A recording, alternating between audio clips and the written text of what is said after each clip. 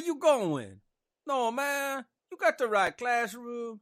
Come on in, take a seat beside me, my friend. Hey, look, here come T.A. Charlie. Let's see what he got to say. Charlie, we missed a holiday. We did. It's the most important holiday of the year. Well, second most important holiday. It's the second most important holiday of the year. The first most important holiday is National Donut Day. Yes. Yesterday was National Filled Donut Day, and we missed it. I'm so upset. You forgot to bring me my unleavened donuts this morning. Yes, and I forgot your unleavened donuts this morning, so I'm messing up. But anyway, Chag Sameach. If you don't know what that means, send me a message. I'll tell you. You're watching The Road to Concord with Professor Joe Bakanovic. Homeroom is on Rumble. You just go to Rumble and you search the channels for The Road to Concord. It's one word. When you find it, you go ahead and you click follow. It might mean you got to set up an account, but it's fast, it's easy, and it's free. I did it. You can do it. For those technologically challenged members of the class, you can also catch us on Facebook, Twitch, Twitter, and sometimes on YouTube. Oh, and that Twitter thing they call X now, but I haven't done that yet. It's Twitter. It's Twitter. What? Yeah. YouTube, we do that mostly Wednesdays. Tweeter. It's Tweeter. Elon Musk is a tweeter. Tweeter. Tweety bird. Is he Tweety? Yeah, you used to call those things on their tweets. What do you call them now? Because it's called X. You know what they were? They've always... No. They were never tweets. They were twits. Have you ever read them? They were definitely twits. Yeah, there you go. Okay, anyhow. Yeah, I'm out of here. You can also catch the podcast after the show. It's uploaded to Podbean, iHeartRadio, and Spotify. Just look for The Road to Concord. You can go to the blog page. That's theroadtoconcord.com. That's where you'll find all your show notes, study notes, and handouts for the class. Finally, you can email the professor at joe@theroadtoconcord.com. He's a little slow, but he'll eventually get around to emailing you back. I'm off like a thundering herd of tortoises.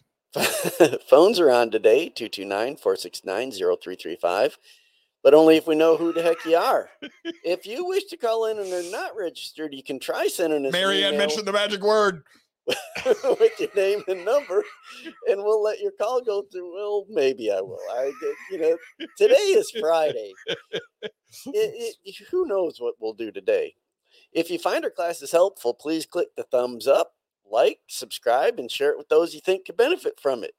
Just warn them, Joe is an acquired taste. You could just see that just there, just when he did that. Yeah, fat man with a t-shirt. Yeah, this show is listener sponsored. I don't know why you would ever do that, but we do appreciate those that do.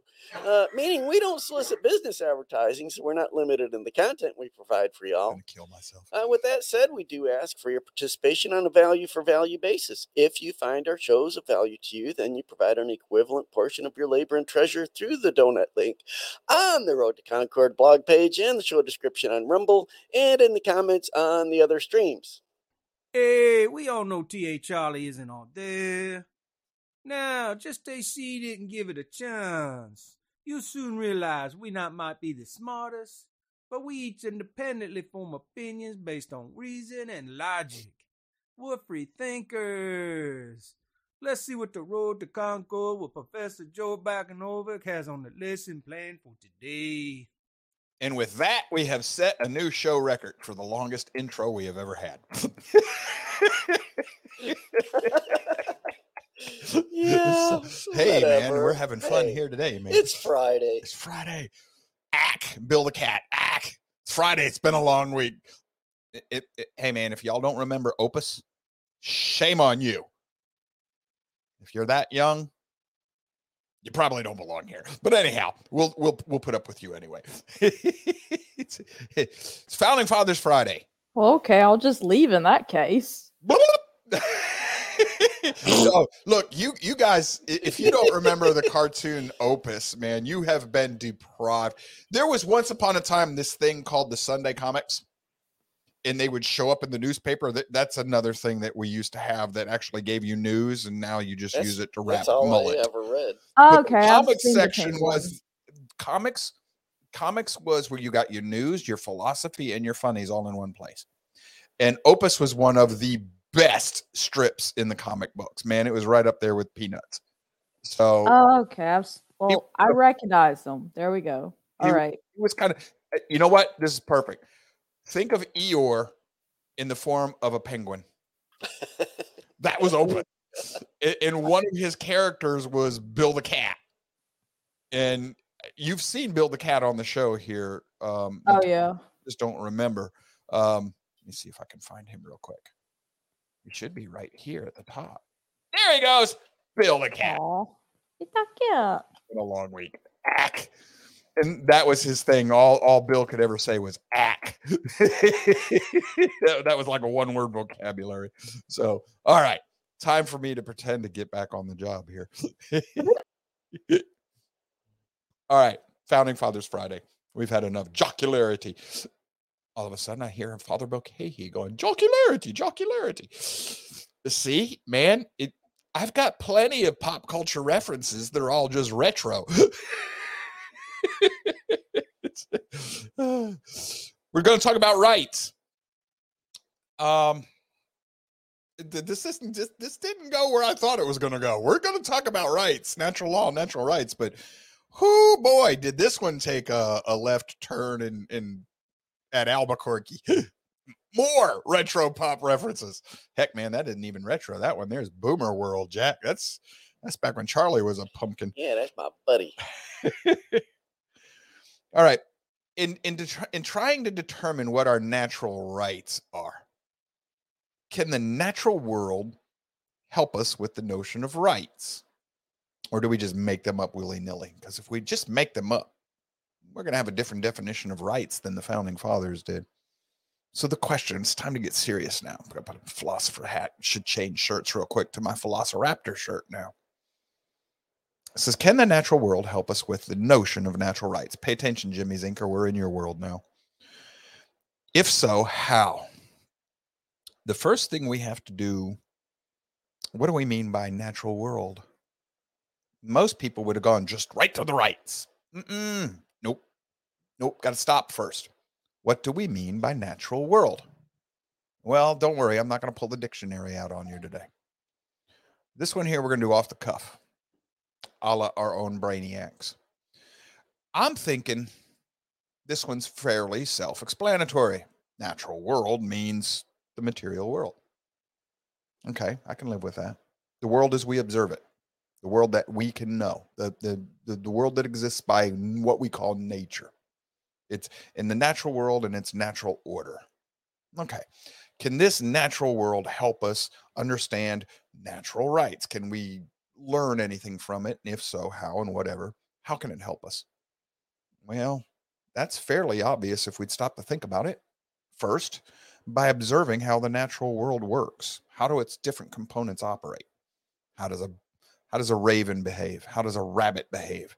Are there any differences between a cottontail rabbit and a snowshoe rabbit? How does a white-tailed deer differ from a mule? I mean, seriously, man, you get lost in this. It's a lifetime's work. But look at how do the oceans work? How does the wind work? What purpose and function of hurricanes? The whole natural world. How do the individual pieces work? And then how do they function not only independently of each other, but also when they interact with each other?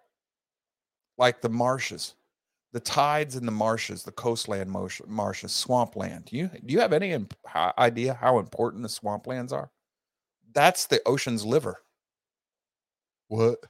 Yeah, man, it detoxes the ocean. Because when the tides come in, all the sediment that's been pushed to the shores by the action of the waves and the wind, all that sediment moves up into the marshlands. And then when the tide goes out, a lot of it has settled to the bottom and it stays in the marshlands. The marshlands become a reservoir for the garbage from the ocean. The thing about that is there are plants that like to live on that. So they recycle it. They turn it back into something that's less toxic for the rest of the world. Yeah, man. The natural order of things and how they all interact. You know, it's time to go to Animal Kingdom in Disney, man, and see how this great big wide world works. But then how does it all function as a whole? Now that's a subject that man thinks he can wrap his head around in his own hubris and stupidity. But we don't even know how the heck the ant operates in this world. Now we're going to turn around and think we can operate the whole universe. No. But anyhow, we can learn by observing the world around us. We can see how it works. This is one of our problems. If we were to do this a little more often, we might not try the stupid stuff that we try with government in our own lives. Trying to sweep water uphill. Look, I can do it, Joe. Yeah, in a limited space and time for just a little while. Because eventually, either you get too much water to sweep or you get tired and you can't keep it up. You're talking about sweeping water uphill, Joe. Look, folks, you can actually sweep water uphill. I've done it. It can be done. It's just the problem is either it goes around your broom or squeegee, or if you've got a narrowly confined area where your squeegee is just big enough, it stacks up and goes over the top of it because there's more water coming down the hill. But you can do it. It's just that you have to sweep harder and faster and faster and harder to keep just to maintain where you're at, let alone make headway up the hill. Sooner or later, the water, that's the point of natural law. You can go against it. You can do socialism for so long before the gods of the copybook heading return and reassert themselves. And when they do, you go back to natural law, which is what that poem actually is all about. So the question about the natural world, how does all this help? It leads to another question. Are we, what we call mankind, are we actually part of this natural world? That's a weird question, Joe. Yeah, we are. Are we? Observe the natural world. Does any other part of it, any other part of this natural world, ask such questions? Does the deer go, does any other part of this world worry about rights? Does the bear go, what are my natural rights? Does a lion care about the rights of the zebra? No. Nothing in this world cares about its existence. Not in that sense. It wants to continue living, don't get me wrong, but it doesn't think about existential things. None of it does. Man does. Only man. Does any other part of the world think about things such as rights or morality? Does a pig care about morality? Does a dog? Does a tree? Does a stone, a rock, the water, the ocean? No. No. But we do. Does any other part of this creation of this so-called natural world ask why? Why about anything? No. They don't care about why. They just are. They just do. Does anything else in this natural world care about what does it all mean? No. Well, Joe, that's just because we're a higher form. Are you? Maybe. Or maybe you're not of this world. Well, what world are we from then, Joe? Good question, but we'll save that for a different time. That's a different topic. But I'm being serious about this. Are we part of this natural world? What does this imply? Maybe man isn't of the natural world. Maybe he's not. Or maybe if we are part of the natural world, we're somehow different from all other parts of it. We there's something unique about us. Now, when I look at the world, I can tell you that's true. Now, a lot of people are like, well, we're no different than Koko the gorilla. Hold on to that. We're going to tackle that today. You are different from Koko the gorilla, but in a way that only you'd understand. Koko never will.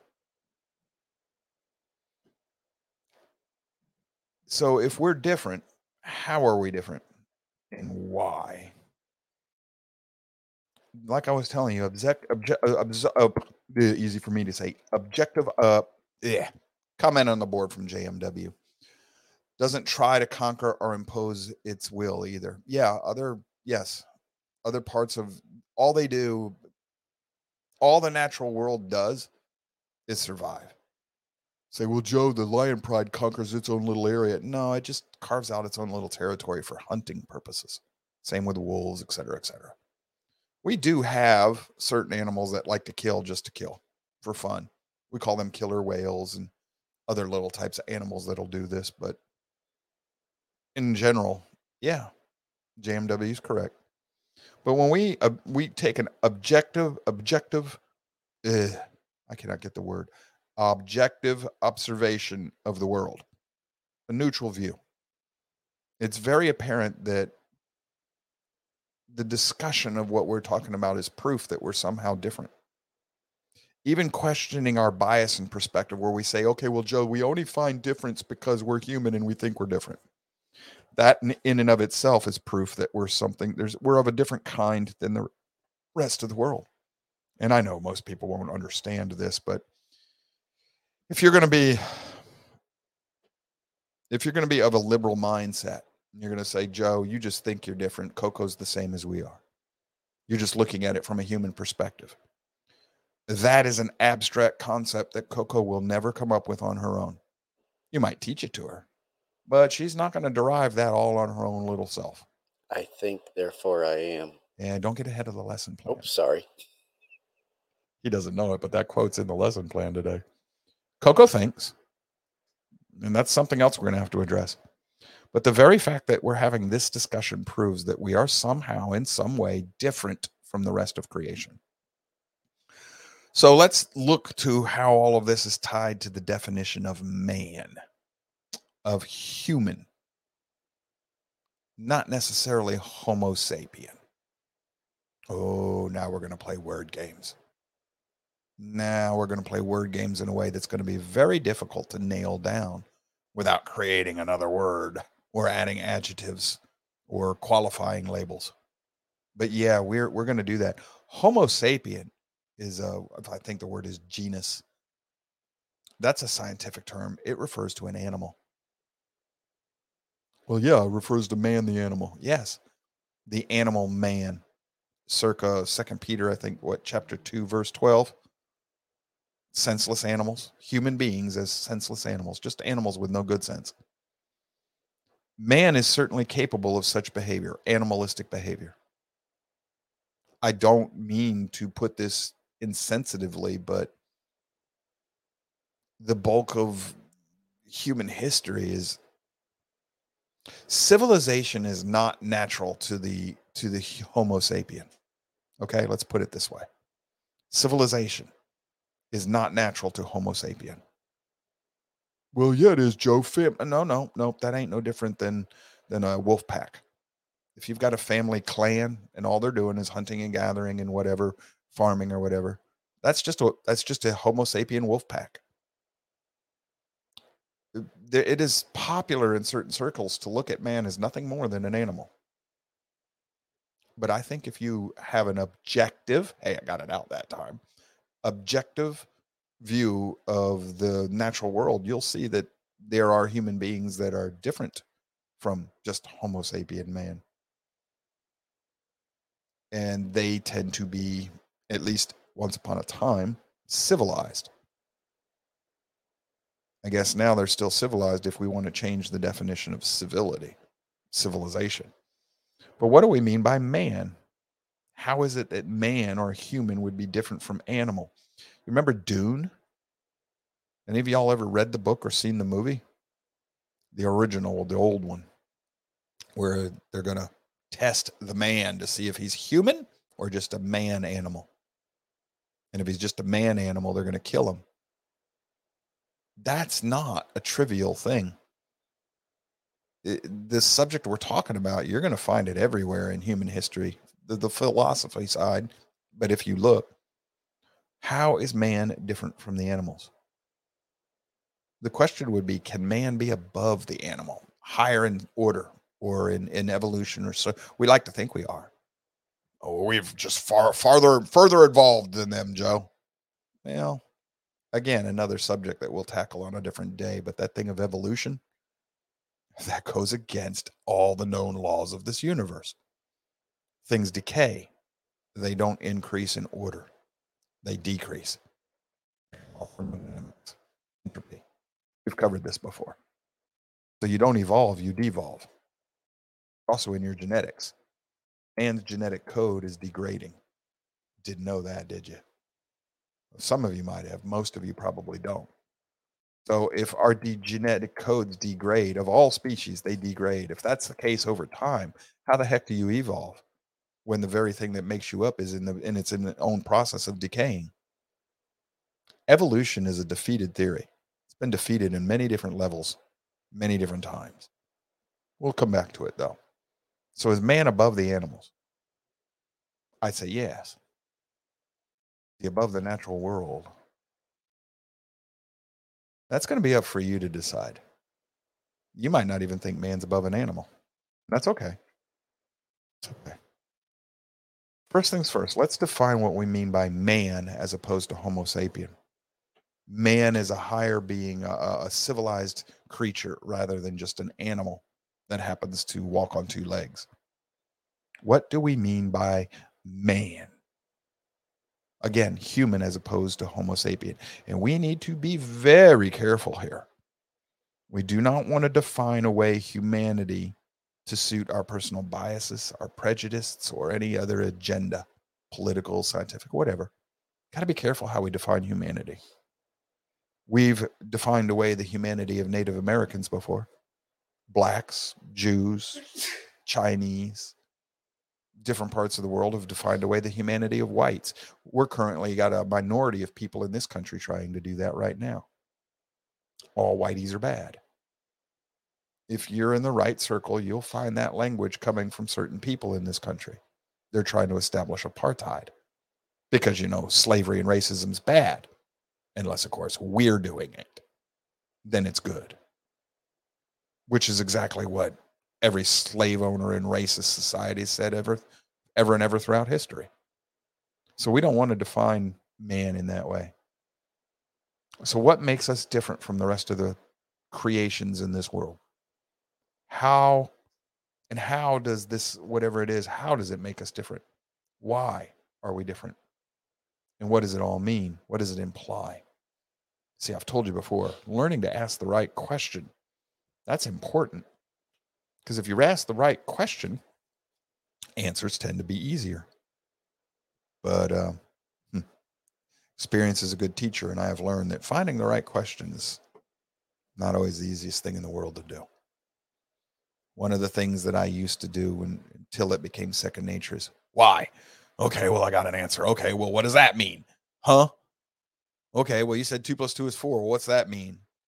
Well, it means if I put 2 and 2, and you start, so, well, okay, well, what's that mean? And I'd get an answer, and I'd ask, what's that mean?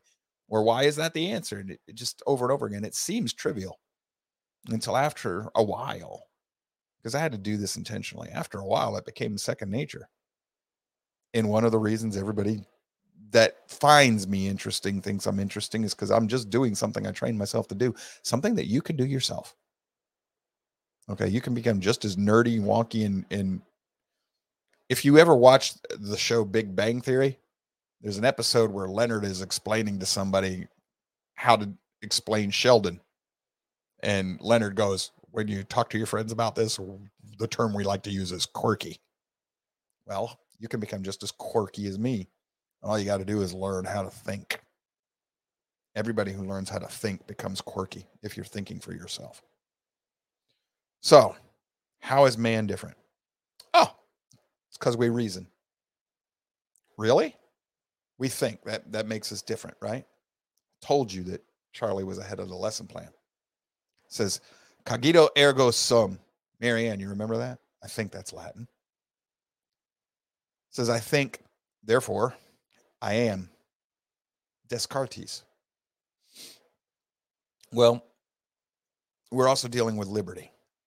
Here's a John Adams quote it's from a letter to John Taylor, 15 April, 1814. It says, liberty, according to my metaphysics, you might want to look that word up sometime, is an intellectual quality, an attribute that belongs not to fate nor chance.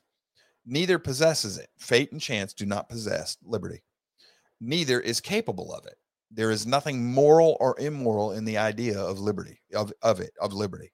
The definition of it is a self-determining power in an intellectual agent. Adams is doing good here by my estimations, but we're going to have to push it further by an intellectual agent. That's the definition of liberty, is self-determining power in an intellectual agent. The definition of liberty, it implies thought and choice and power. It can elect between objects, indifferent in a point of morality, neither morally good nor morally evil. As brilliant as he was, Adams should have kept going. He missed the mark. And this type of writing lends credence to the idea that he was a deist, unless, of course, you read the rest of his writings. But this here is, I'd have to read the rest of the letter. It might make a little more sense. But in a standalone quote, we're going to have to come back to this, because that's not quite where we want to be. But it does bring up the fact of reason, also being connected to liberty. Other creatures in the natural world can reason.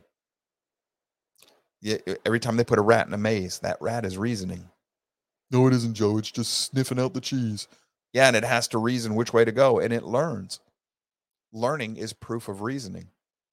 They've also done experiments with crows, ravens, which they put food under, in the little areas that the raven has to think his way to get to the food.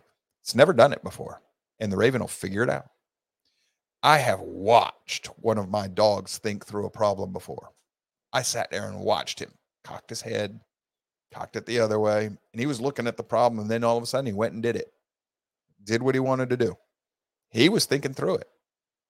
Maybe not in words, but he was thinking through it. So the ability to think just proves you exist. It doesn't tell you anything about the nature of your existence. It just means that you do exist as an entity, as an individual, separate being. Because your thoughts are not my thoughts, and our thoughts are not Charlie's or Natasha's. We all have our own different thoughts. So we're different beings of some sort. We might all end up finding out one day that we're all different bees in a hive, but that's irrelevant. It's still individual bee. If one bee one honeybee stings somebody and dies, the whole hive doesn't die because of that one honeybee, because it's an individual bee. So we have individual existence, but just because we think does not make us different from the animals. Okay, so it's the level of our reasoning power. Really? Coco had an IQ of about as high as what we call a moron. Now, everybody takes that word as an insult now, but if you look it up, it has a definition. It was a human being of an IQ no higher than 60 or 70. It has a definition. It goes back in time. It's connected to the eugenics movement. Don't get me wrong, but it's a useful word in this particular case. I have dogs that can reach the level of 60 or 70 IQ points. There are dogs like that. I've known one. I've had one. I had a collie named Brandy. Wicked smart animal. So it's not a matter of unless we're going to call the moron not human. And there are Homo sapiens perfectly willing to do that. Well, that person's not, well, he's not even a person. He's a subhuman because he's not as smart as I am. Who told you were smart? I did. We'll get to that. So far, we don't have a definition of human that I like.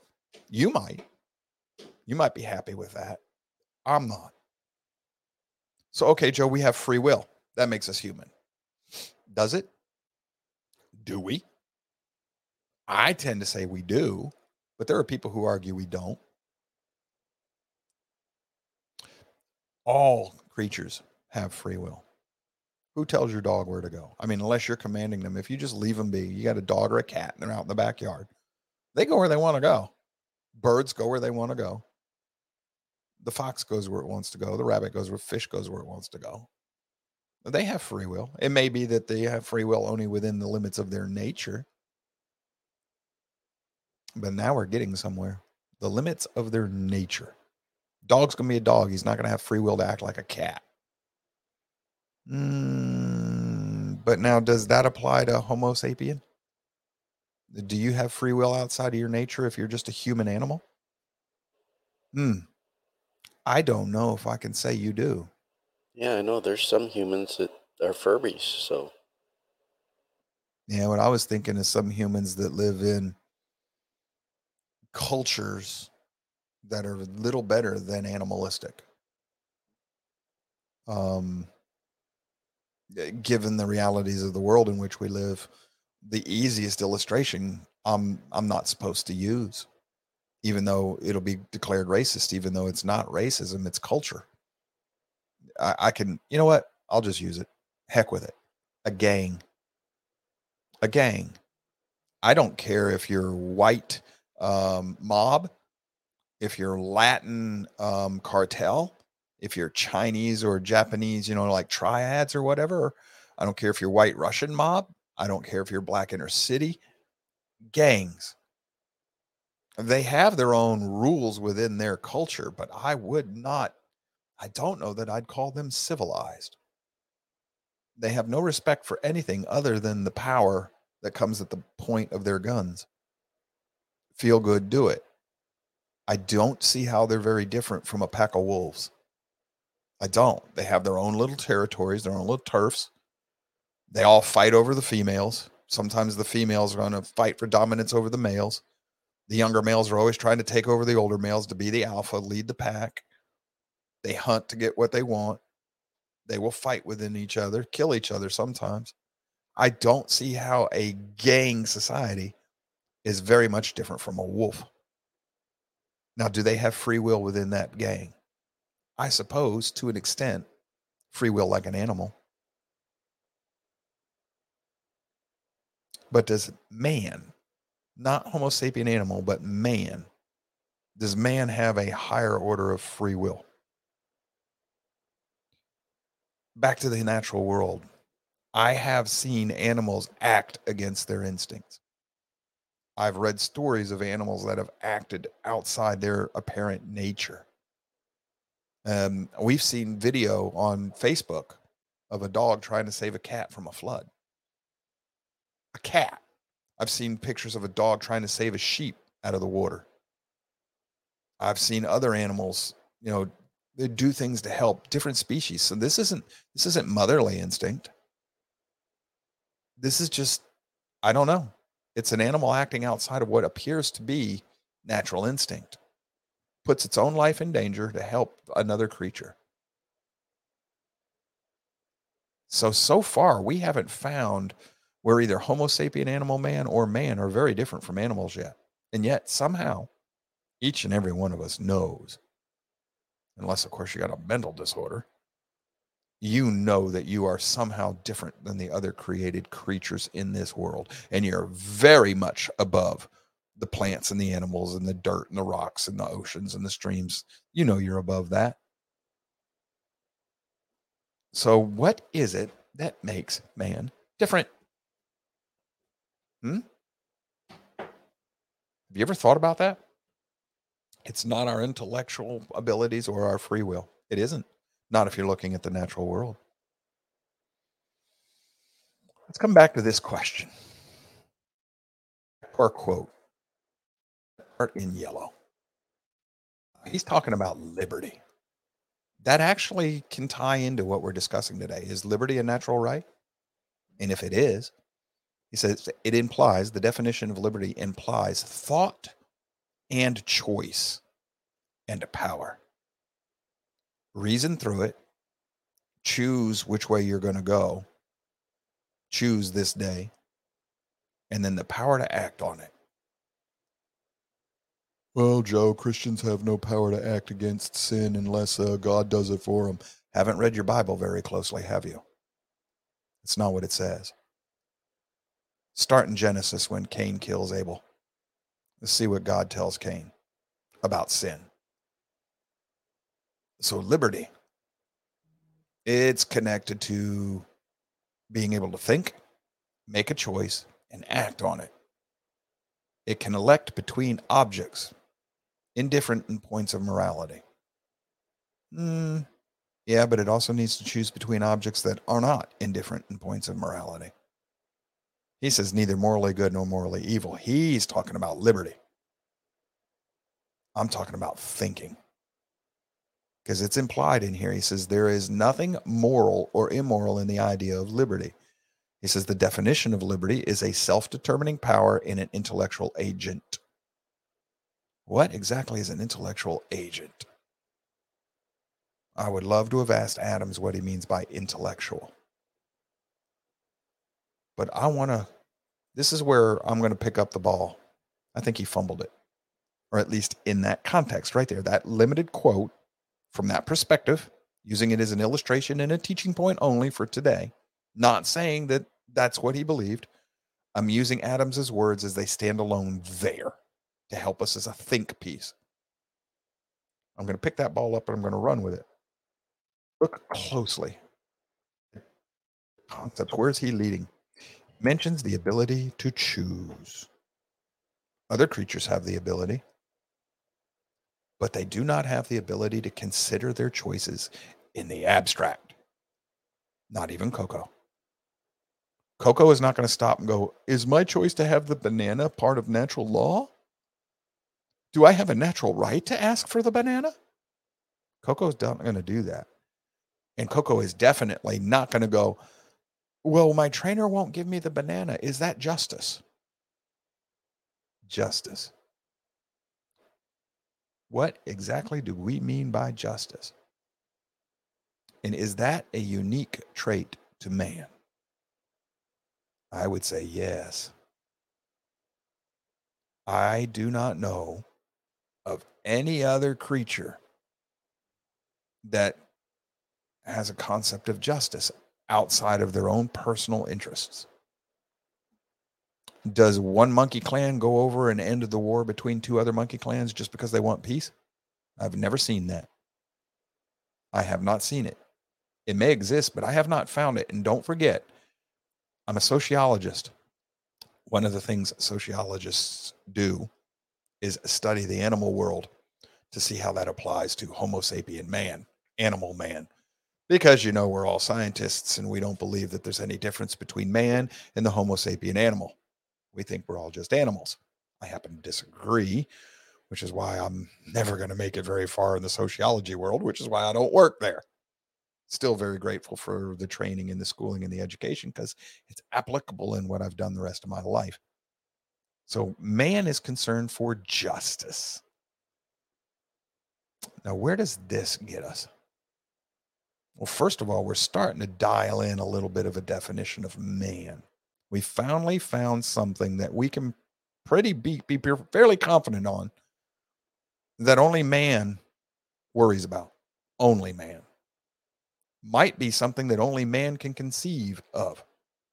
If the rest of the world doesn't worry about justice,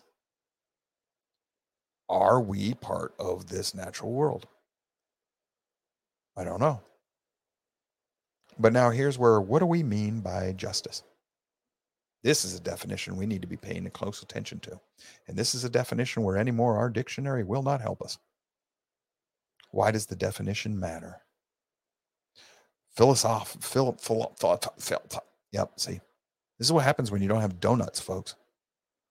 Philosophically, the definition of justice becomes your compass. It becomes that which constitutes your idea of right and wrong.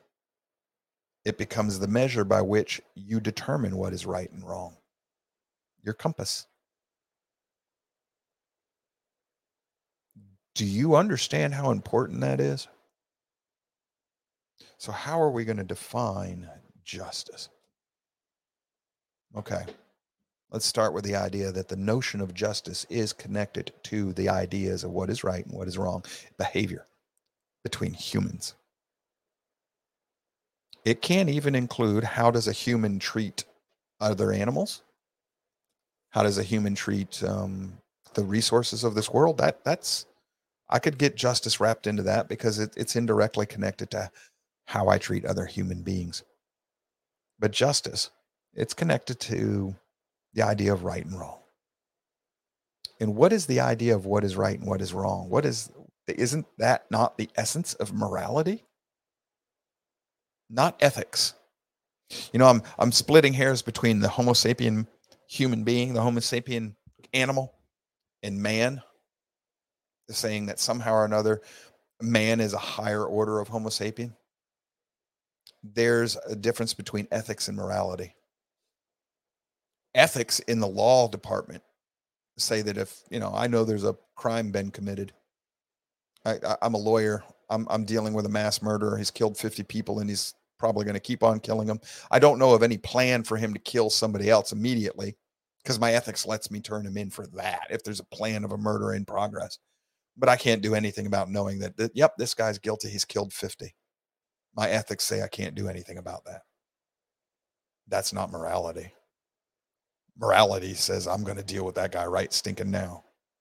It's got to be removed from society. They are different things, ethics and morality. Ethics are man-made. If morality is man-made, then it is nothing more than an ethic. We're gonna work through that here today. I'll show you why I say this. So the idea of justice is connected to morality. It's almost like they go hand in hand. One creates the other. If you're worried about right versus wrong, that creates morality. If you're worried about morality, that creates a need for justice. No other creature that I'm aware of, no other aspect of the quote unquote natural world is concerned with this. This seems to be unique to man. It is not part of the Homo sapien animals' worry. The gangs, they might have an idea of right and wrong within their own world, but that's an ethic. They created that. It doesn't apply to all humanity. So it's not morality. Morality should be universal. Otherwise, it's just an ethic. If it's part of a culture, it's an ethos. Cultural ethos, ethic, the cultural ethics. That's what it means. So we're dealing with words that we very seldom even use, let alone stop to really think about what are the concepts behind these words, these labels that we've applied to them. Morality, somehow or another, is bigger than ethics or ethos. And it is something that only man seems to be concerned with. The higher man, the Homo sapien that is somehow above this natural world. Almost like he's been born again.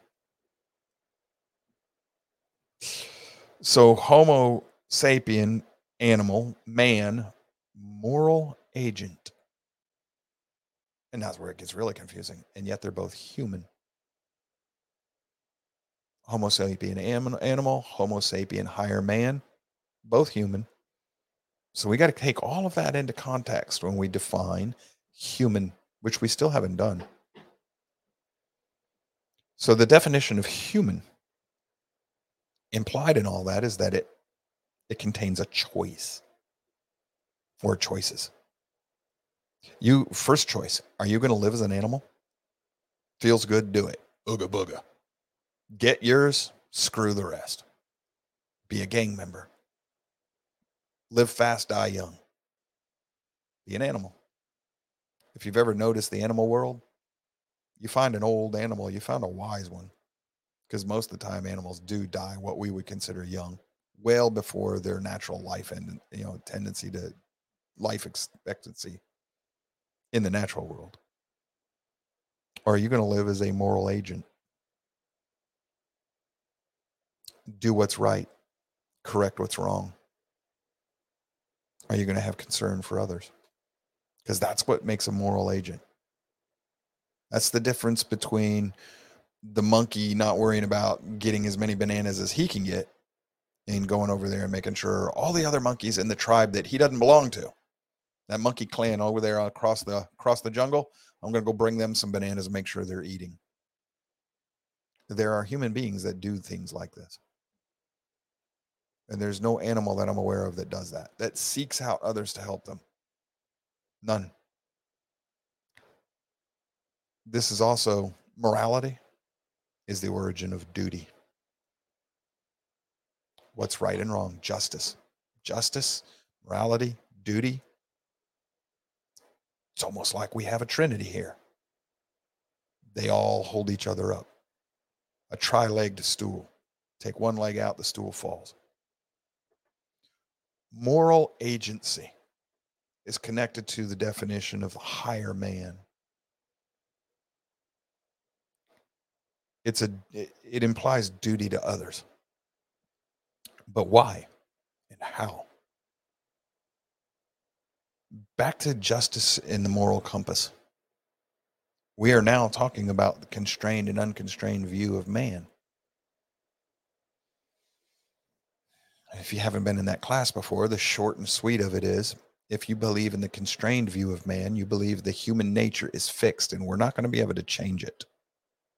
And I don't mean the individual, I mean humanity, the Homo sapien creature, lower and higher, but mostly the lower. The unconstrained view is that man can be perfected. The unconstrained view is fallacious from the beginning, because it does say that man's nature is not fixed. It can be changed, altered, quote unquote, perfected. How does the admittedly imperfect, because if you need to change man's nature, you're admitting by default that it's not what you think it should be. So imperfect is a way to put this. So how does the imperfect change itself to be perfect? You'll never know whether or not the change you're making actually is perfection, except in your own eyes. That makes you a god unto yourself, by definition, conceptual definition, maybe not the dictionary, but the concept of a god, of a deity. And that's why the constrained view of man usually goes hand in hand with the thinking of a transcendent creator.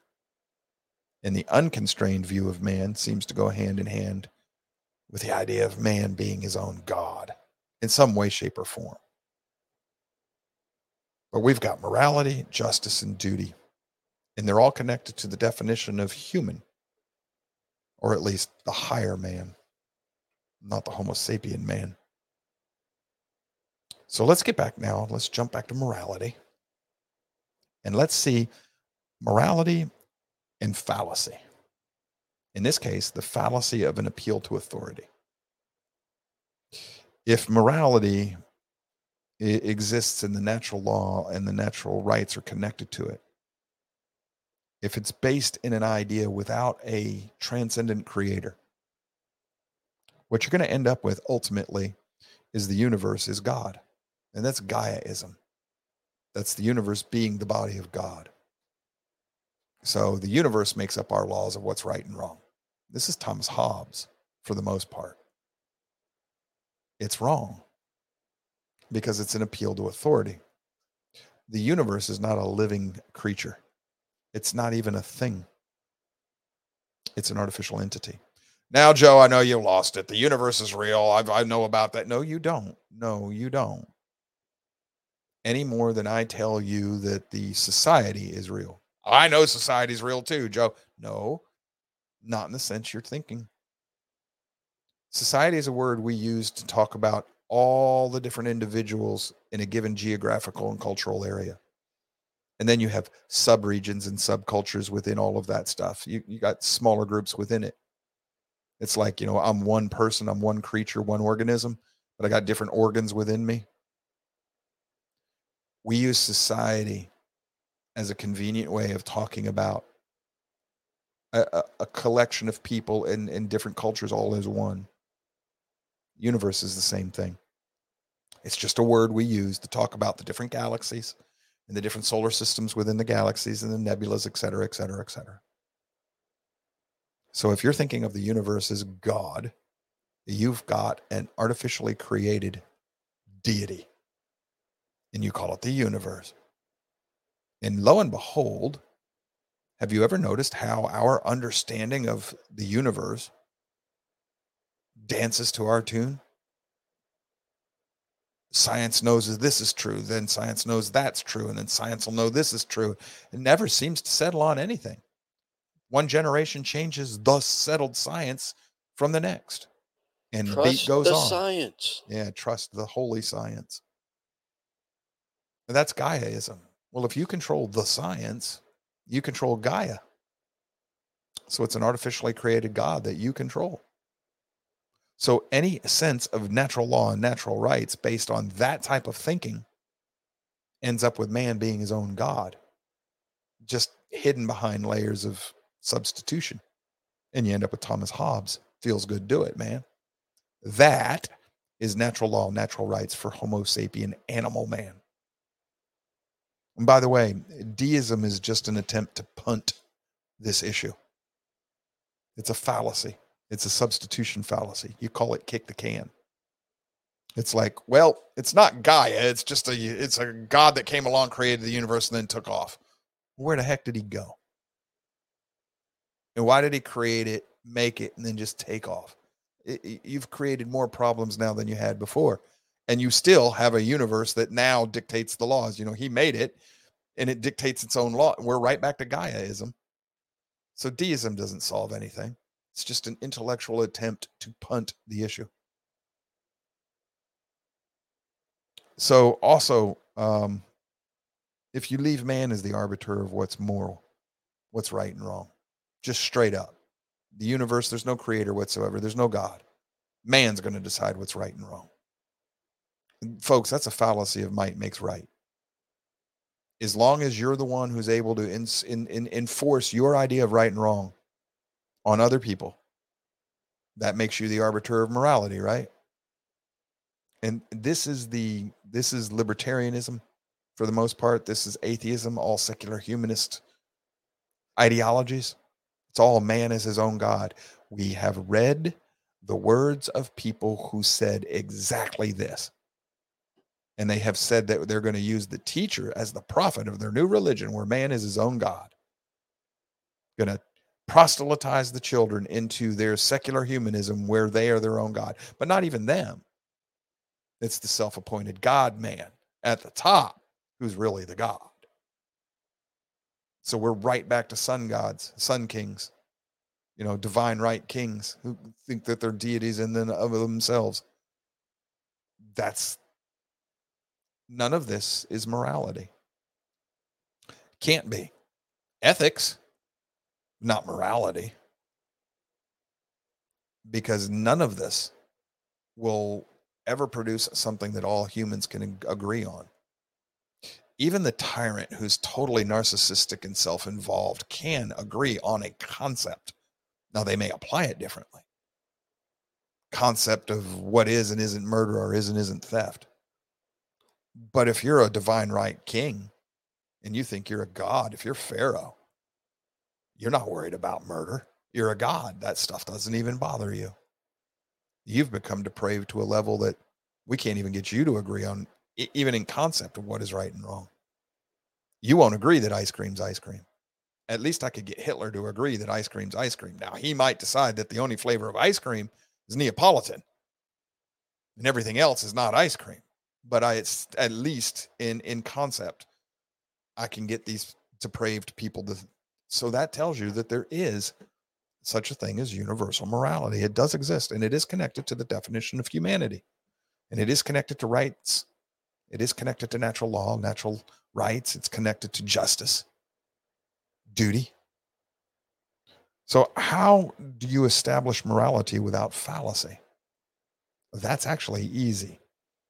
If I'm appealing to power, might makes right, or an appeal to authority, you know, Einstein knows all about this. That's still an appeal to authority. That doesn't necessarily mean you're right. However, if I appeal to a lawgiver who is a lawgiver who is above and outside of this entire universe, what we call transcendent. He's above and outside of this natural world. That is not an appeal to authority, not in a fallacious way. So if I were to appeal to Mussolini for the definition of fascism, that's not fallacious. Well, Joe, you're appealing to authority. Yeah, I'm appealing to the inventor of the term. He coined the term. There is no higher authority as to what fascism means than the man who coined the term. If I appealed to Einstein to tell me about the laws of relativity, that's a fallacy. Now, it might be that he knows a lot, but that doesn't mean he's going to have it all and he's going to be perfect. You know why? He's not the creator of the laws of relativity. He's not the highest authority. that transcendent creator is. So if I appeal to the transcendent creator for to help me learn and understand the laws of morality, universal morality, that's not fallacious. So if I want to find a universal morality by which I can now judge duty and justice for all moral agents. Notice that's the key right there. All moral agents. Well, even Homo sapien animal is going to be a moral agent. We'll get to that. But I'm going to have to appeal to a transcendent God. Incidentally, quirkily, to the best of my knowledge, and I've researched this, but to the best of my knowledge, there is only one transcendent creator in the history of humankind, human history. Homo sapien man or Homo sapien higher man. There's only one. His name's Yahweh. You can look into that. You might find different. Even Allah is not transcendent, which means he's not Yahweh, like the Muslims claim. So why is that? Why is that important? What does that mean? That you've only got one in history? That's interesting, isn't it? Anyhow,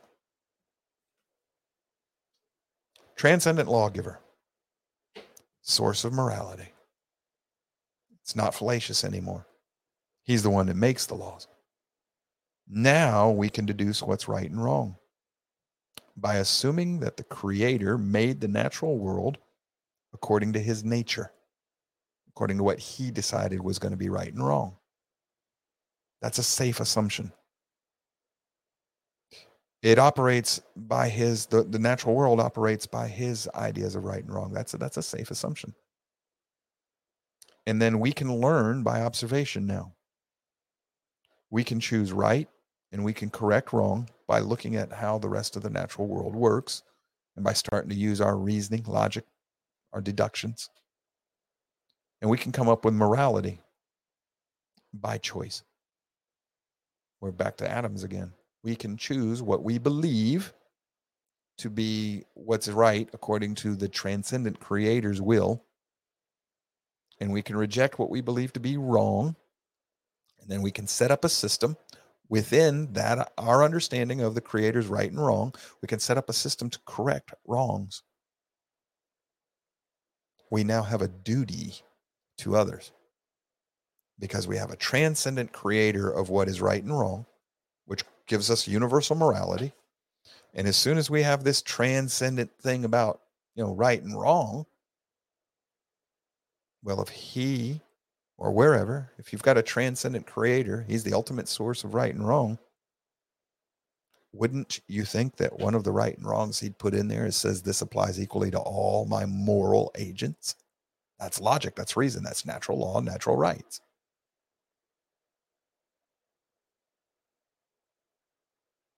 Because if not, then we're going to be arguing that there are hierarchies within man. And now we'll never be able to come up with a definition of humanity. And if you can't define it, it does not exist.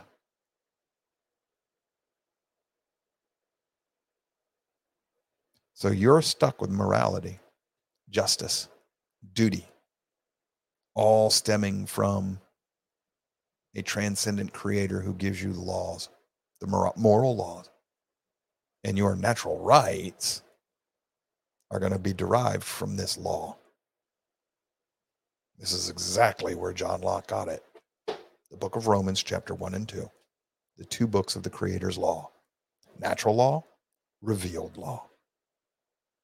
We come back from the break. We're going to start back with Adams's quote.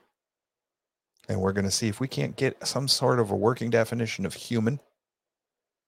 And then start working into how this helps us define natural rights and what they are and what they are not. We'll see you in 6 minutes.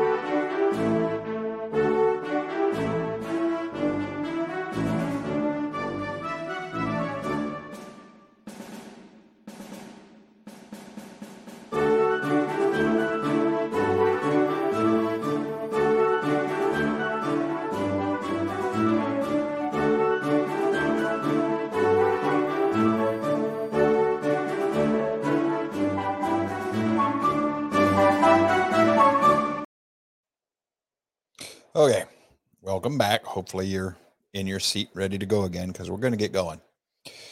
So we're going to go back to Adams's quote. Get this to come up here for us. It says liberty. He's talking about liberty. It's a right, correct? You know, we got a right to be free.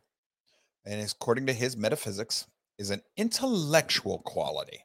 So it's a part of the brain, mind thing. It's an attribute that belongs not to fate nor chance. Neither possesses it, neither is capable of it. So fate and chance has nothing to do with this. And it's intellectual.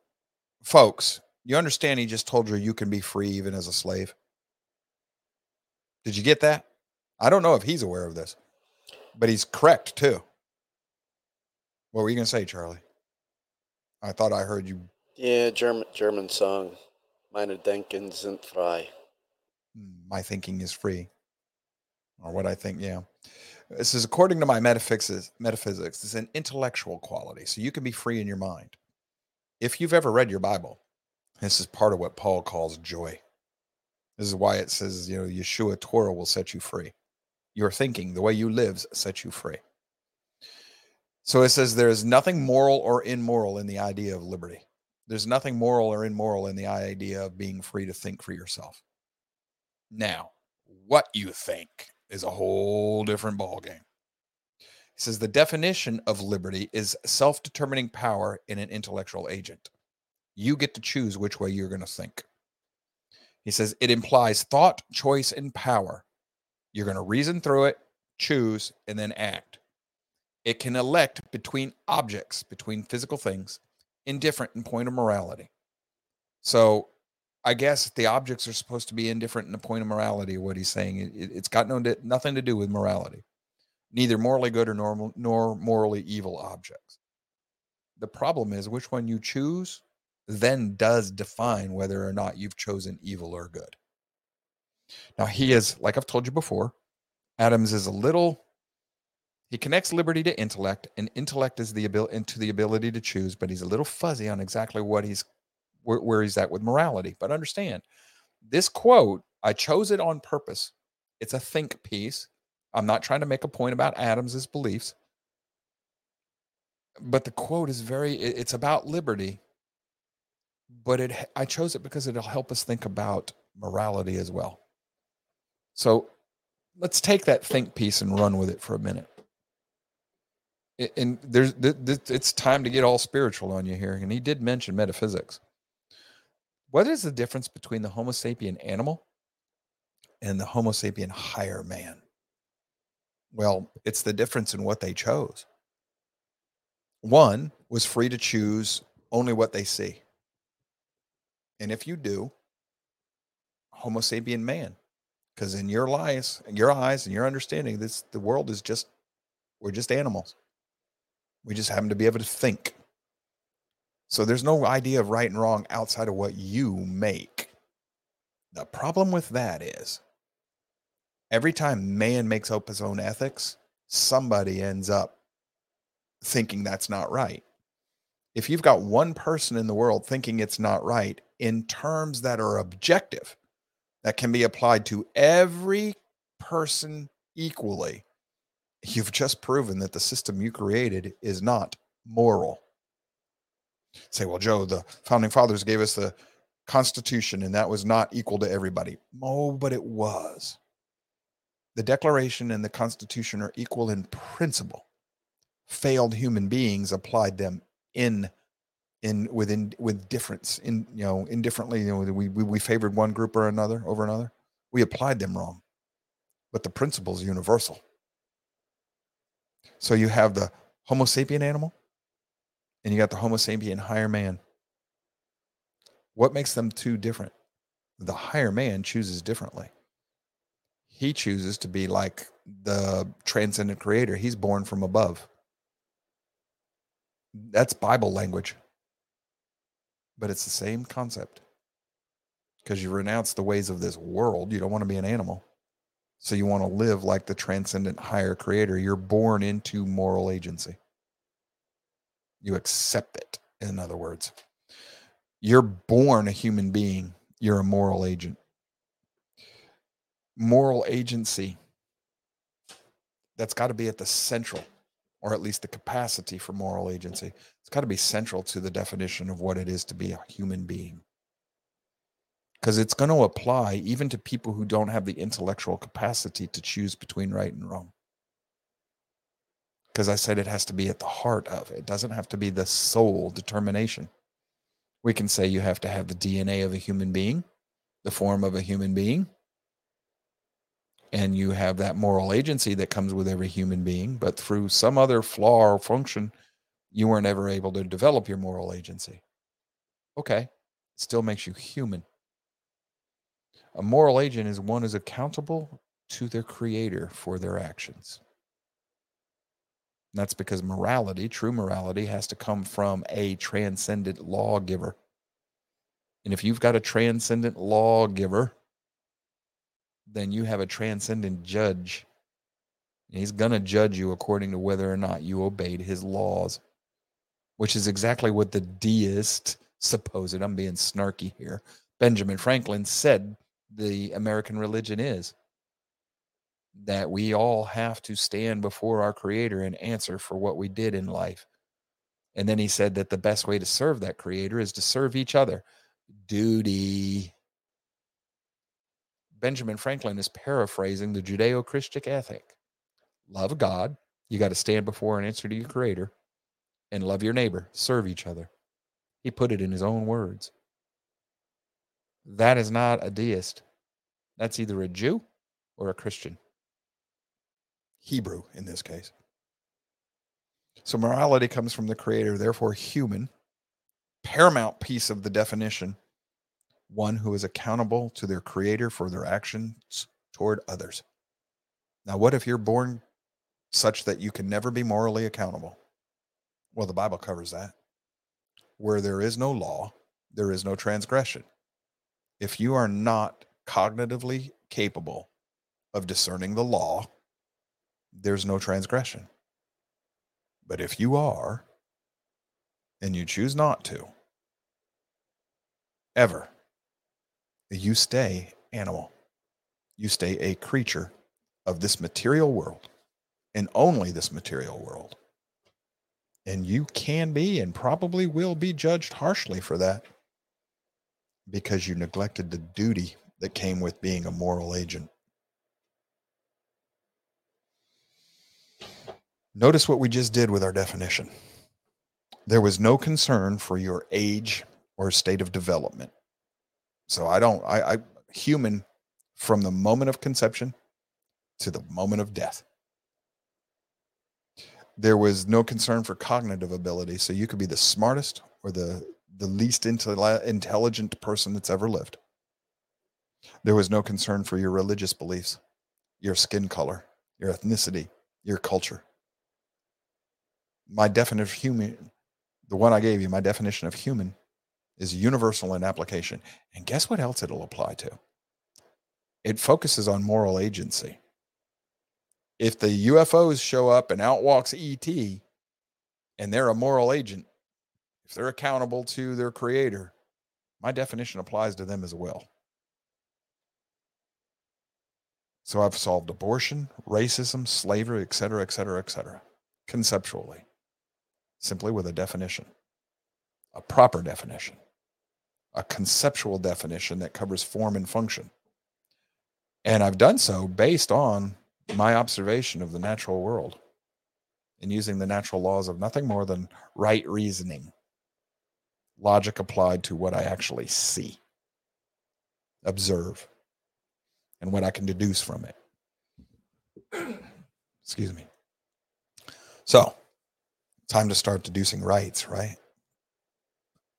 Spent over an hour setting the table. Let's start eating. Okay. First principle. First principle is freedom to choose. You've got this choice. I've laid before you death and life. Choose today which one you're going to do. Death and life. If you're born above, well, no, you're transcendent, or at least somehow, some way, shape, or form.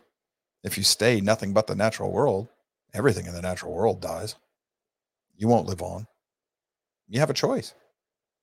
I told you there's an aspect of humanity, mankind, that is not of this world, or a potential not to be part of this world. I know, you're getting religious, Joe. You show me how to avoid this without running smack into the daggum problems I've already explained to you. Avoid your fallacies. Good luck. Have at it. Nobody's succeeded before. Well, Joe, I'm not talking about Joe. I'm talking nobody has succeeded in defeating these arguments in all of human history. Ever. I'm not giving you anything new. I've fine-tuned it. I've tweaked it to Joe's way of explaining it. But I'm not giving you anything new. I'm standing on the back of philosophers and theologians, but way before me. Nobody has beat this. You're not going to do it either. If I tried, I couldn't do it. So find me another explanation that doesn't have to revert back to Scripture. Find me a rational explanation that doesn't revert back to Scripture. And this right here is why Ayn Rand could have been dealt with in an open debate with somebody who knew what they were doing. She could have been brought face to face with the failures of her own philosophy, the shortcomings. And in her world, that's a shortcoming that constitutes a failure. Okay.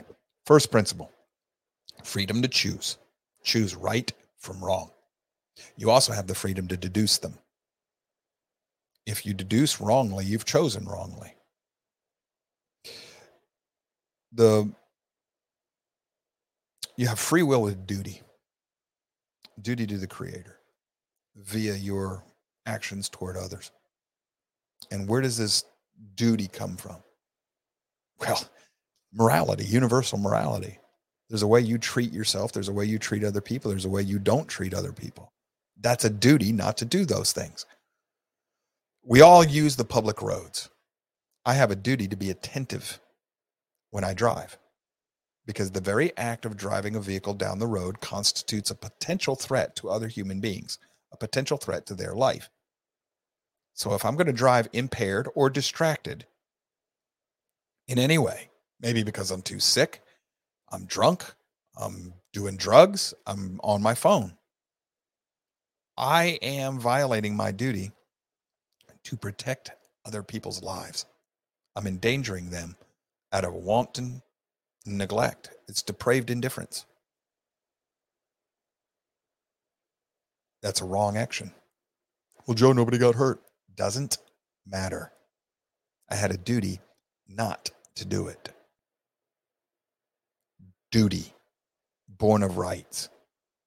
If I want my right to live freely and safely and securely, then I must protect that right for everybody else. Why? Because ultimately the right doesn't come from me or them, doesn't belong to us, came from the lawgiver. If there is no lawgiver, there is no law. Well, if there are no laws of this universe, then I want to be able to flap my wings and fly. Oops, doesn't work that way, Joe. Yeah, it's because there's a law that says it doesn't work that way. There's a reason socialism doesn't work. There's a universal law of economics, and it says that you can only sweep that water uphill so long before it collapses. The gods of the copybook headings will return.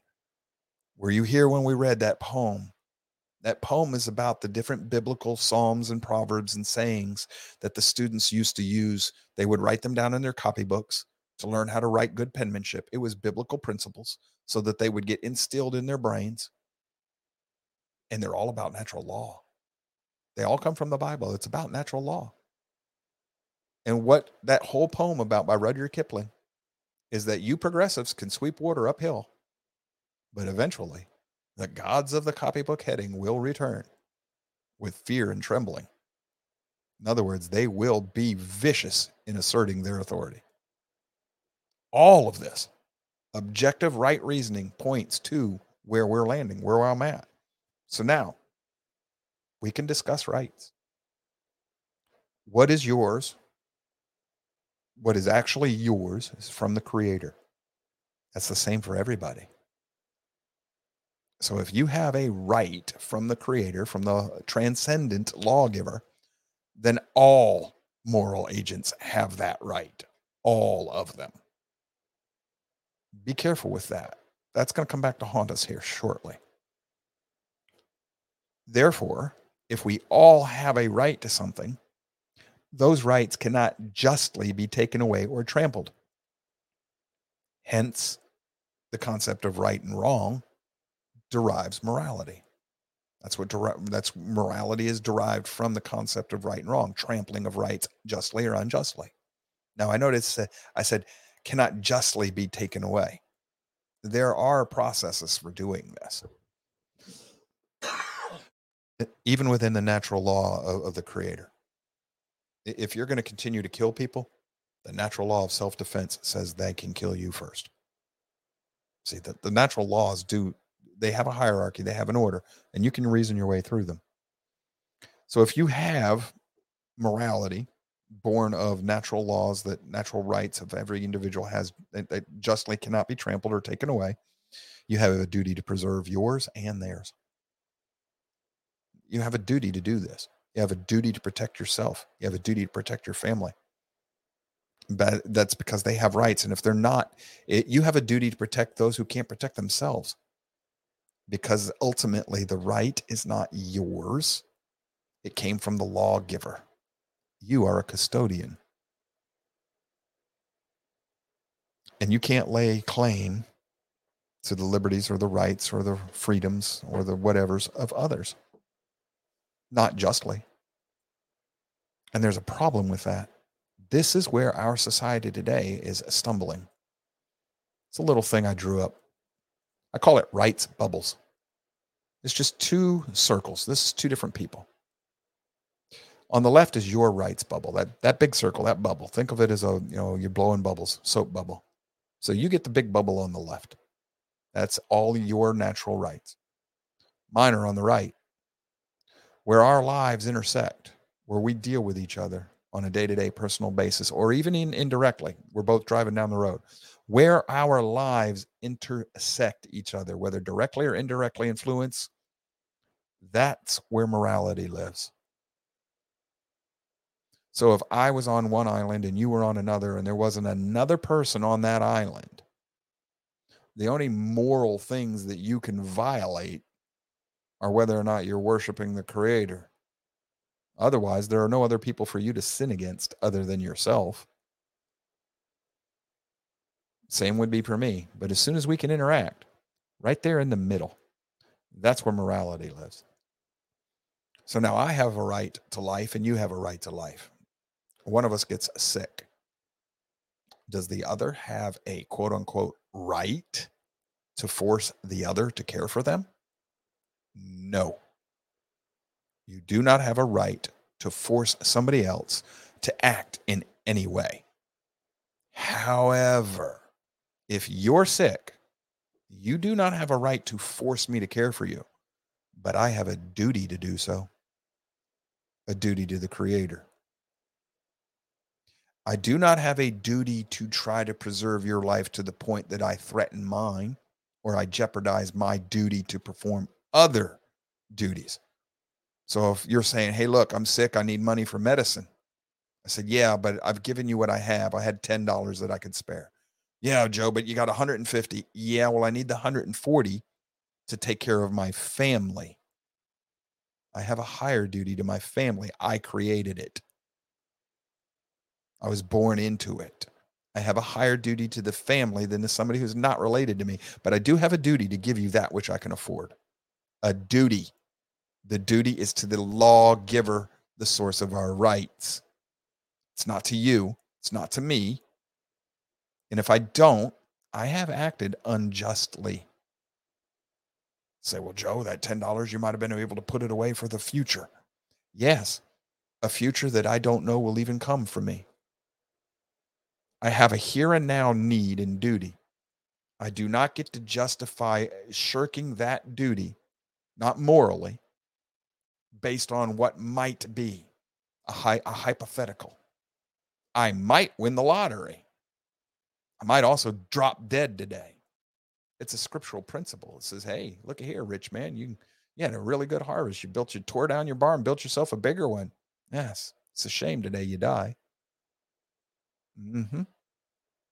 Rather than storing up all of that which he couldn't have possibly used, he had a duty to share it with those in need to help preserve their life.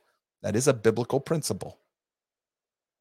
It is one that's easily derived using nothing more than right reasoning, logic, under the proper concept of transcendent lawgiver, tells us what we're supposed to do, what our rights are. They apply equally to every moral agent that he created, moral agents equally. Otherwise, he's not a transcendent lawgiver. Law needs to be everybody equal. And the Constitution said that, but we don't apply it that way. We corrupt it. This is one of the flaws of the fallen man, thinking he can perfect himself, fooling himself. So rights bubbles, they come from the duty to our Creator and then to each other. You know, honor God first and then honor others as yourself. If you have no duty, there are no rights. If you have rights, you have duties. It's an easy peasy relationship. That word duty, that's where all the problems come from. So it was Eve. Eve did it. No, that's not who got blamed. Adam got blamed. Why? Well, first of all, the first thing he did was, it was the woman you gave me. Shirked his responsibility. Well, you were talking about duty, Joe. What's that got to do with the responsibilities? Doesn't duty and responsibility go hand in hand, just like justice and morality? If you have a duty, you have a responsibility to perform that duty. Remember, I get to reason through it, choose, then act. So if I reason through it, this is what's right and wrong. I'm going to choose to do right or wrong. Then I have to act on it. It's all one action. It's all one thing. So if I've decided, okay, well, this is what's right, I accept this idea of right and wrong, and I'm going to choose to do right, but then I never act on it, I've fallen short of the mark. I didn't do my duty. And if you fall short of the mark, Hebrews call that sin. Yes. So did Paul. A sin against who? A sin essentially is a violation of the law. Whose law? The transcendent Creator's law.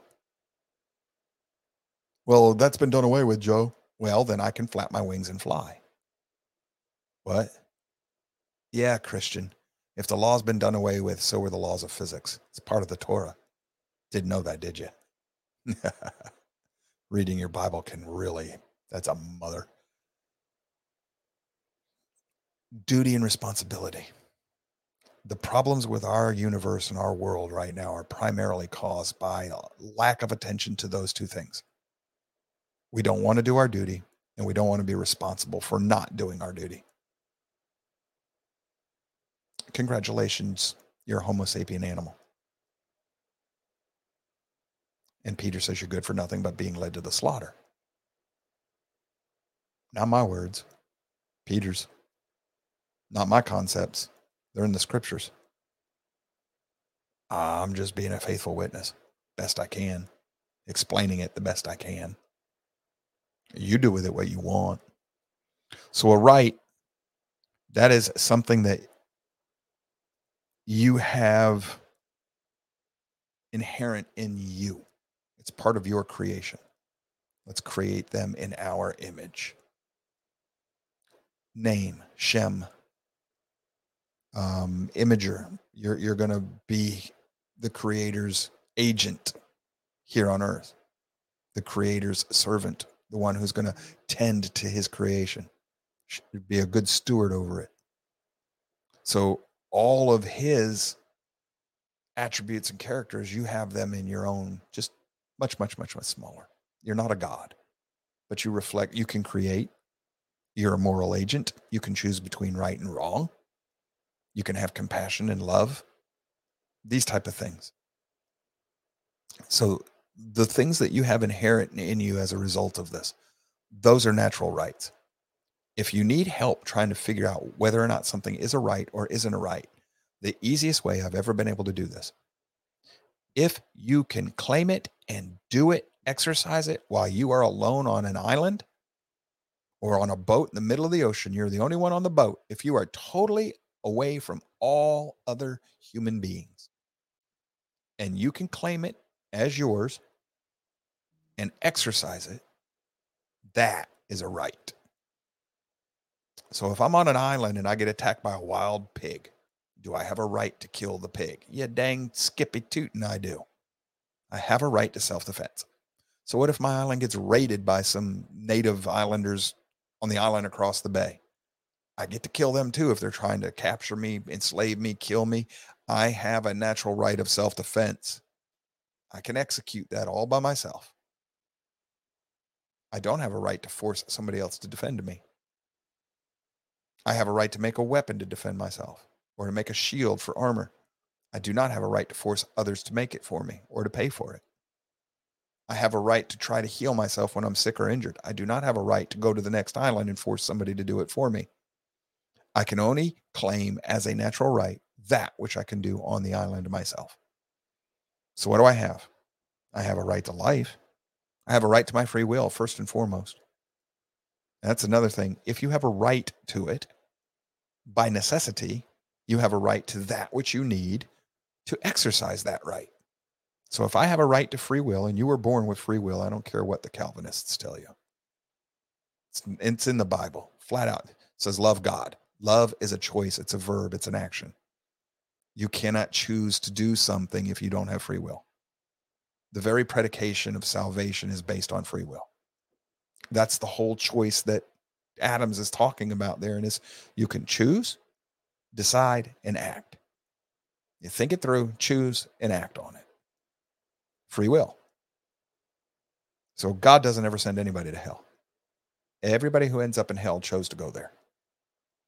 Yes. So if I have a right to free will, what's necessary for free will? I have a right to life. I can't exercise my free will if I don't have a right to life. Now notice there's only one of these things that the Creator made that he promised never to take from you. That's your free will. Everything else still belongs to him. And he chose not to take your free will. He's still sovereign. He's the lawgiver. He's the creator. So your free will gives you a right to life. What do I have a right to if I have a right to life? Well, I have to be in my body. I have to have a body to live. So I've got a right to my body. I have property in my body. It's mine. In this natural world, until I'm called home or until the Creator wants me to come account for myself, this is mine. I have been given this piece of property to steward over. So if I mistreat it, I am acting against my duty to the Creator who made my body. Be careful with that. That comes in many, many, many forms, including donuts. Crap. Yes, Natasha, I said crap. Anyway. Duty and responsibility. Ha. I have a right to my body. If I have a right to my body, I have a right to my labor, correct? Because my free will directs my body. I'm going to need labor to sustain my body because I need food, clothing, shelter. I have a right to seek those things. I don't have a right to have them. That's part of the problem. How can I guarantee that I'm going to stay? There are no guarantees in any of this. That's the part of man's problem. The animal wants, I need a guarantee. The higher man knows that there is no such guarantee. I don't have a right to have things 100% given to me because that places a demand on somebody else. You cannot do that because every right you have, they have the exact same right. So, hey, give me some of your potatoes. Well, there's only 2. Well, give me 1. Well, I have a wife. Cut yours in half. No. I grew them. 1 for me, 1 for my wife. That's my higher duty to my family first. Well, I'm going to take your potato. I have a right to defend that potato now. This is how this works. But you have a right to go seek your own food, clothing, make your own shelter. through the actions of your labor, when you take raw materials and you turn them into something, or you gather your food, or anything that you impart your labor into, that becomes your natural property. You have a natural right in your natural property until such time as you abandon that property. If you abandon it of your own free will actions, you've given it up. You don't get to come back later on and say, hey, I'm reclaiming that. No, you abandoned it. So when somebody else picked it back up and put it back to use, it became theirs through the imparting of their labor into recovering it and putting it back into use. So if you drop a hoe, you say, I don't need the hoe anymore. I raised my potatoes. You throw the hoe away because you just don't want it. And somebody else comes along and finds it, picks it up, starts growing potatoes for themselves. You don't get to come take that hoe away. You abandoned it. You maintain property through the constant use of taking care of it. You keep imparting your labor into it. Notice what this does to you libertarians. It's my property. I bought it. I shouldn't have to pay taxes on it. You didn't impart a bit of labor into it. Yeah, I did. I built a house. Then the house is yours, but not the land it's on. Well, I cleared the land. Then the trees you cut down are yours. You did not make that piece of dirt. You get to treat it as personal property, as part of the social contract. We'll get to that in a moment. Property that belongs to you is that you have a right to, is that which you can pick up and move around. If you can't move your house around, you gain a right to that piece of land so long as you physically maintain it. Now, society says you have to pay taxes so that they'll approve of that, because they have to keep up records and provide utilities, et cetera, et cetera, et cetera, and police to help you protect. That's all part of the social contract. We'll get to it. But you still have to stay on that land. Notice what that means. I've got 6 properties. 5 of them are not according to natural law. Well, yeah, they are. No, they're not. You're not on them. You're not actively maintaining them. Well, I hired somebody. You're not doing it.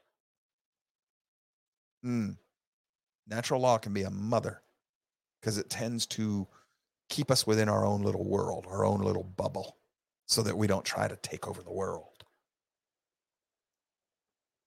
But this is where property comes from. The natural rights created, transcendent creator view of natural law, natural rights, property. One of the other rights you have, it's a natural right of association. It's in the Bible. It says the darkness shouldn't have anything to do with the light with the darkness. Do not be unequally yoked. This is all right of association. Don't be with bad people. You have a right to choose what type of people you congregate with, what type of people you associate with. Notice what this means. I have a right to be a bigot or a racist, so long as I don't try to force my beliefs on the world, my society, or others. If I keep them private, I most definitely have a right to be that way.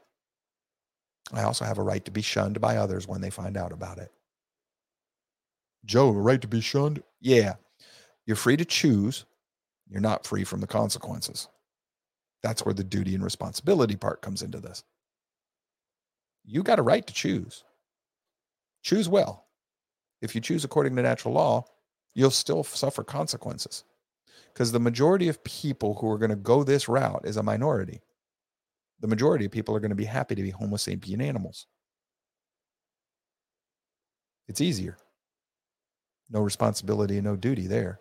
Just a bunch of bleeding and bang and complaining because you didn't feed them on time, and demanding that they have a right to live in your house free of charge. Animals. Exactly what your pets do. See? You have a right to conscience. You have the freedom to believe the things I'm saying or not. Again, you do not have the right to be free of the consequences. Now, in a natural law world, you have a right to believe whatever way you want within the limits of that natural law. You don't get to believe that you're emperor and you can run around and take over the world. You don't get to believe that you're a god, and you do not have the right to force your delusion on others. You do not get to decide that you are a female when you're born natural male, and then start insisting that everybody else accepts you as a female. You have no right to do that. You can believe it, but if you don't like the consequences, that's your problem.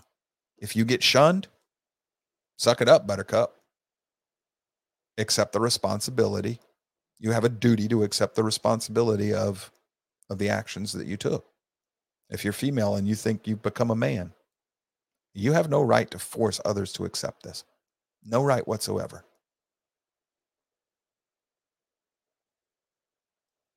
You also have a right to contract. Enter into free will agreements with other people.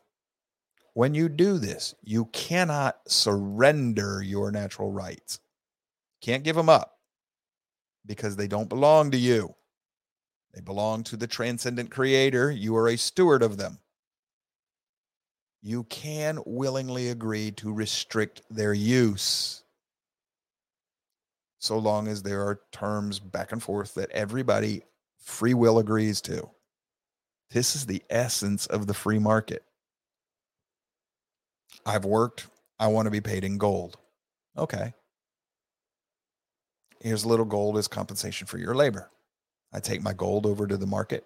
I'd like to buy that rack of lamb and those bags of oranges. Well, fine, but I want this much gold for them. Okay, I agree. Here you go. Say, I need a job. Okay, I'll let you flip my burgers for $3 an hour. I want 4. I can't afford 4. Well, I can't live off of 3. Not my problem. I can't afford to keep you alive. This is what I can afford to pay you and still do my duty, my responsibilities of running a business. You're just trying to take advantage of me. Then go work somewhere else.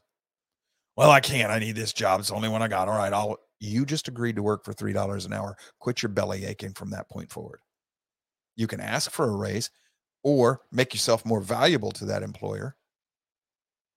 But now if you're an employer and you hired people for a certain price, and then all of a sudden you dump more responsibility on them. Hey man, now you got to be the fry cook too.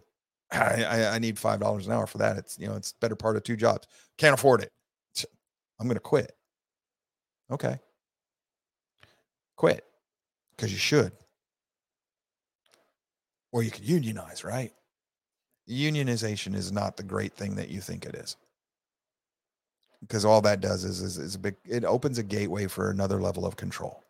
Now what happens is the union becomes the gatekeeper who gets to work for anybody and what they get paid.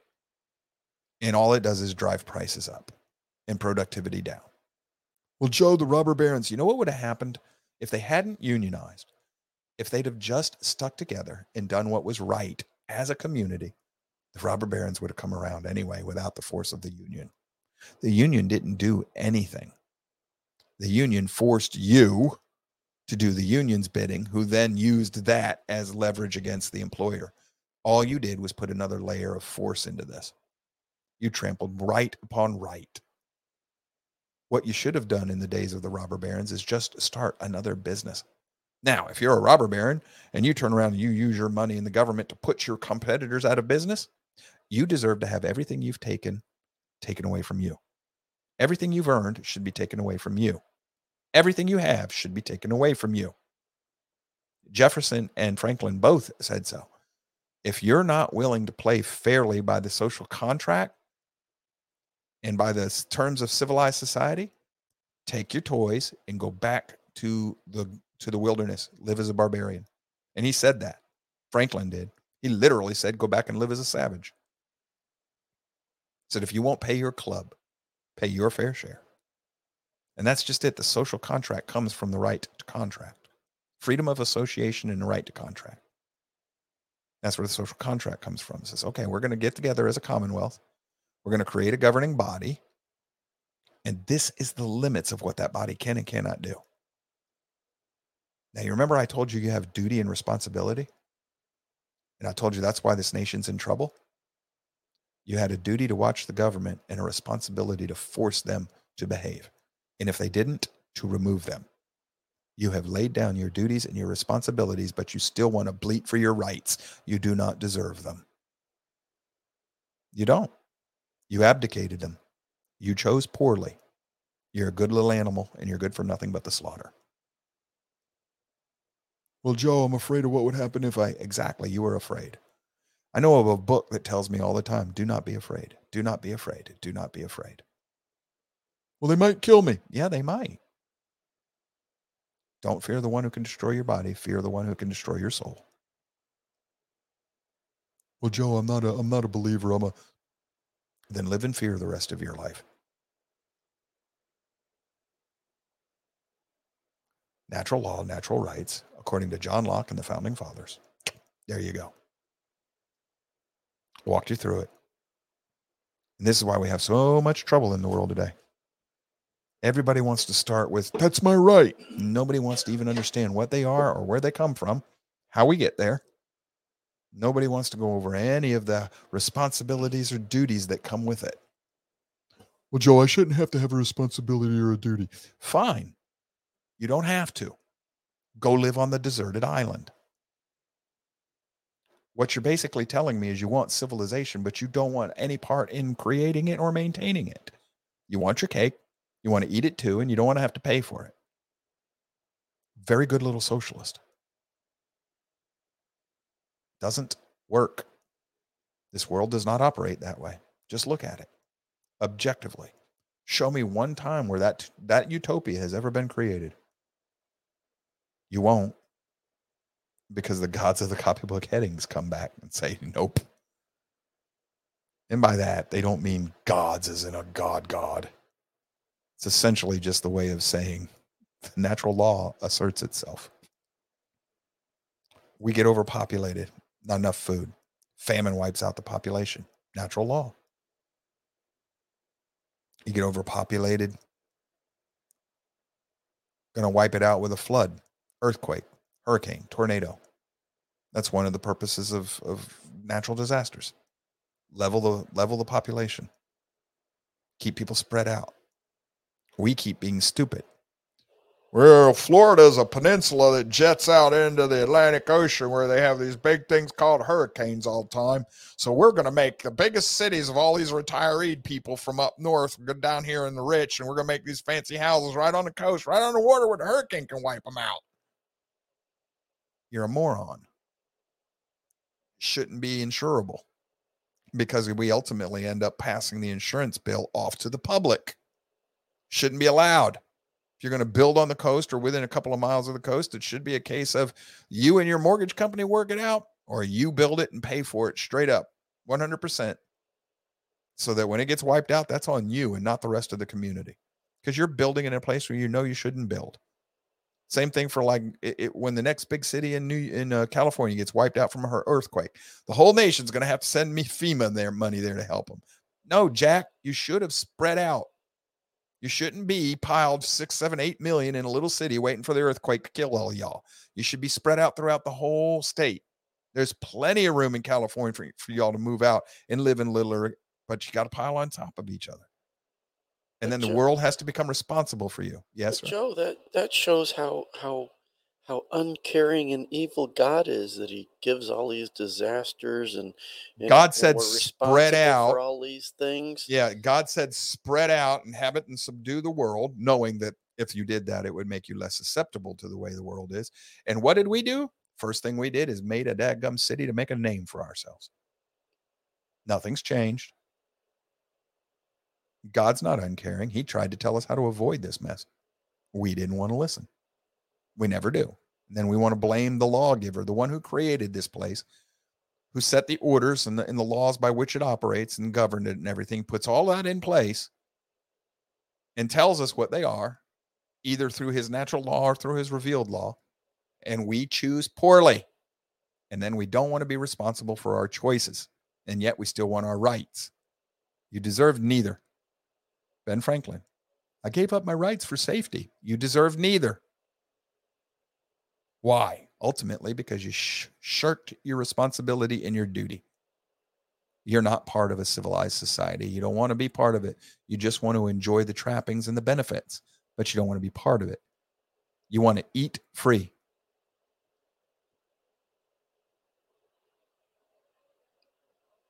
But God is supposed to be love. That is love. That's agape, folks. I just described agape, the biblical idea of love. It's a choice. The biblical idea of love is not, it's not the hippie Jesus thing. Jack, that one will get you sent straight to Hades because you'll never know the Lord. And what did he tell you? If you don't know me, I'm going to lock you out of the wedding supper. Well, how do you know him? If you say you know him and you don't obey him, you're a liar. It's in the scriptures.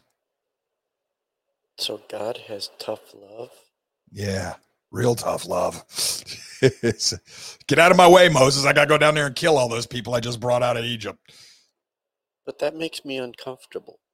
It should. You're supposed to have a reverent fear of the Creator. For crying out loud, he made you.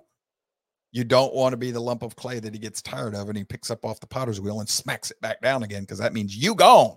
He's going to make somebody else out of that dirt that you were created from. Welcome to the real world, Charlie. The world of big boys and girls. But I don't want to be an adult. Me neither. But it's not about what we want. Y'all can just identify as children. Yeah, there we go. How did I just tell you that's going to work? You can identify as a woman too if you're a man, and a man can identify, or a woman as a man, but it's not going to help. But Joe, that's my right. No, it didn't. But not natural law. But this is unnatural. You can live as a child forever, but nobody owes you any, and nobody should take care of you like a child. Once you get to be an adult, they should cut you off. You say, well, nobody will feed me and clothe me and house me. Well, hunger and cold are powerful motivators. So you can choose to decide you're an adult child, but the problem is that society now tries to remove the consequences. And what ends up happening is that we remove them for such a larger and larger and larger part of the society until such time as you can't remove them anymore. And the gods of the copybook headings return with fear and trembling. In other words, natural law reasserts itself and you lose an entire society. And that's going to happen to this Western world. It's already in collapse. I've taught you a little bit about it, but the signs of social collapse are everywhere. Civilization is falling apart. And lo and behold, one of the primary motivators is the exact same mechanism by which the classic ancient world of Rome got destroyed. The same influence is present today as it was back then, doing the same things. Gee, who would have thunk it? So natural law doesn't change? Nope. Not until the world's remade. It's Friday. Start of the feasts in the fall seasons. Fall feasts. If you keep Torah and the Sabbaths. Hopefully y'all, at least if nothing else, read up on them a little bit. You're really good about that Jesus stuff, but you don't realize that the feasts are about the first and second coming and about salvation and the return of the kingdom. That's what they're all about. Maybe you should learn about them a little bit. Look into them. It's worth your time. We love each and every one of you. We thank you for being here. We hope what we helped you today. We hope we help all the time. Some days more than others. We understand it's classroom. Some classes are more interesting or more useful than others. But, on a whole, what we do here does build on itself. Some of you are really starting to get it. I've been getting emails. By the way, BC, I got to email you, but I got that package. Thank you very much. I'm going to have to show that coin to Jimmy the next time he's in town. He might steal it from me. BC understands who he is and what I just said. Private message. It's like when Farmer John and all, we were talking to the two amigos up in Southwest Georgia in the occupied territory. So, or Southern Georgia, Southern Central, whatever.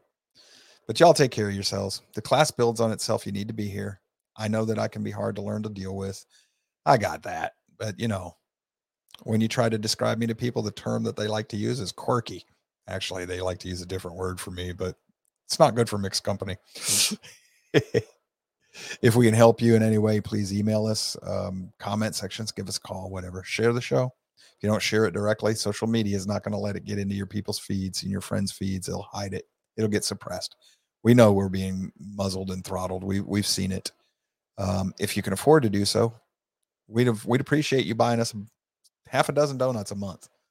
Hey, go to the donate pages, the donate pages, and sign up monthly. $5 a month would be great. That would help us defer the costs. I know it's not a big deal to most of y'all. I got it. But this show, if you think we don't care about what we're doing, this show's still running at a $250 deficit every month out of my pocket. And I'm not bragging about it. I'm not complaining. No. I just wanted to put a number with that for you so you can get an idea of what we're doing here. If we did not think we were doing a ministry and feeling led to do this, I'd quit right now. It would offset some of the cost of my puppies. But we do want to be here. We do want to do this. We do know that it's helping some of you. We hear from you. And a lot of you are helping us. And we very much appreciate that. Thank you.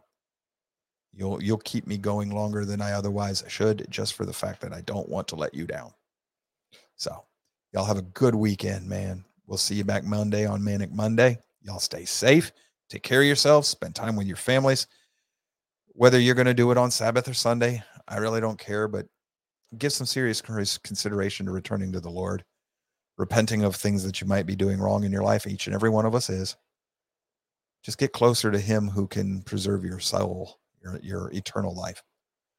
Worry a little bit less about what you're going to eat and what you're going to wear.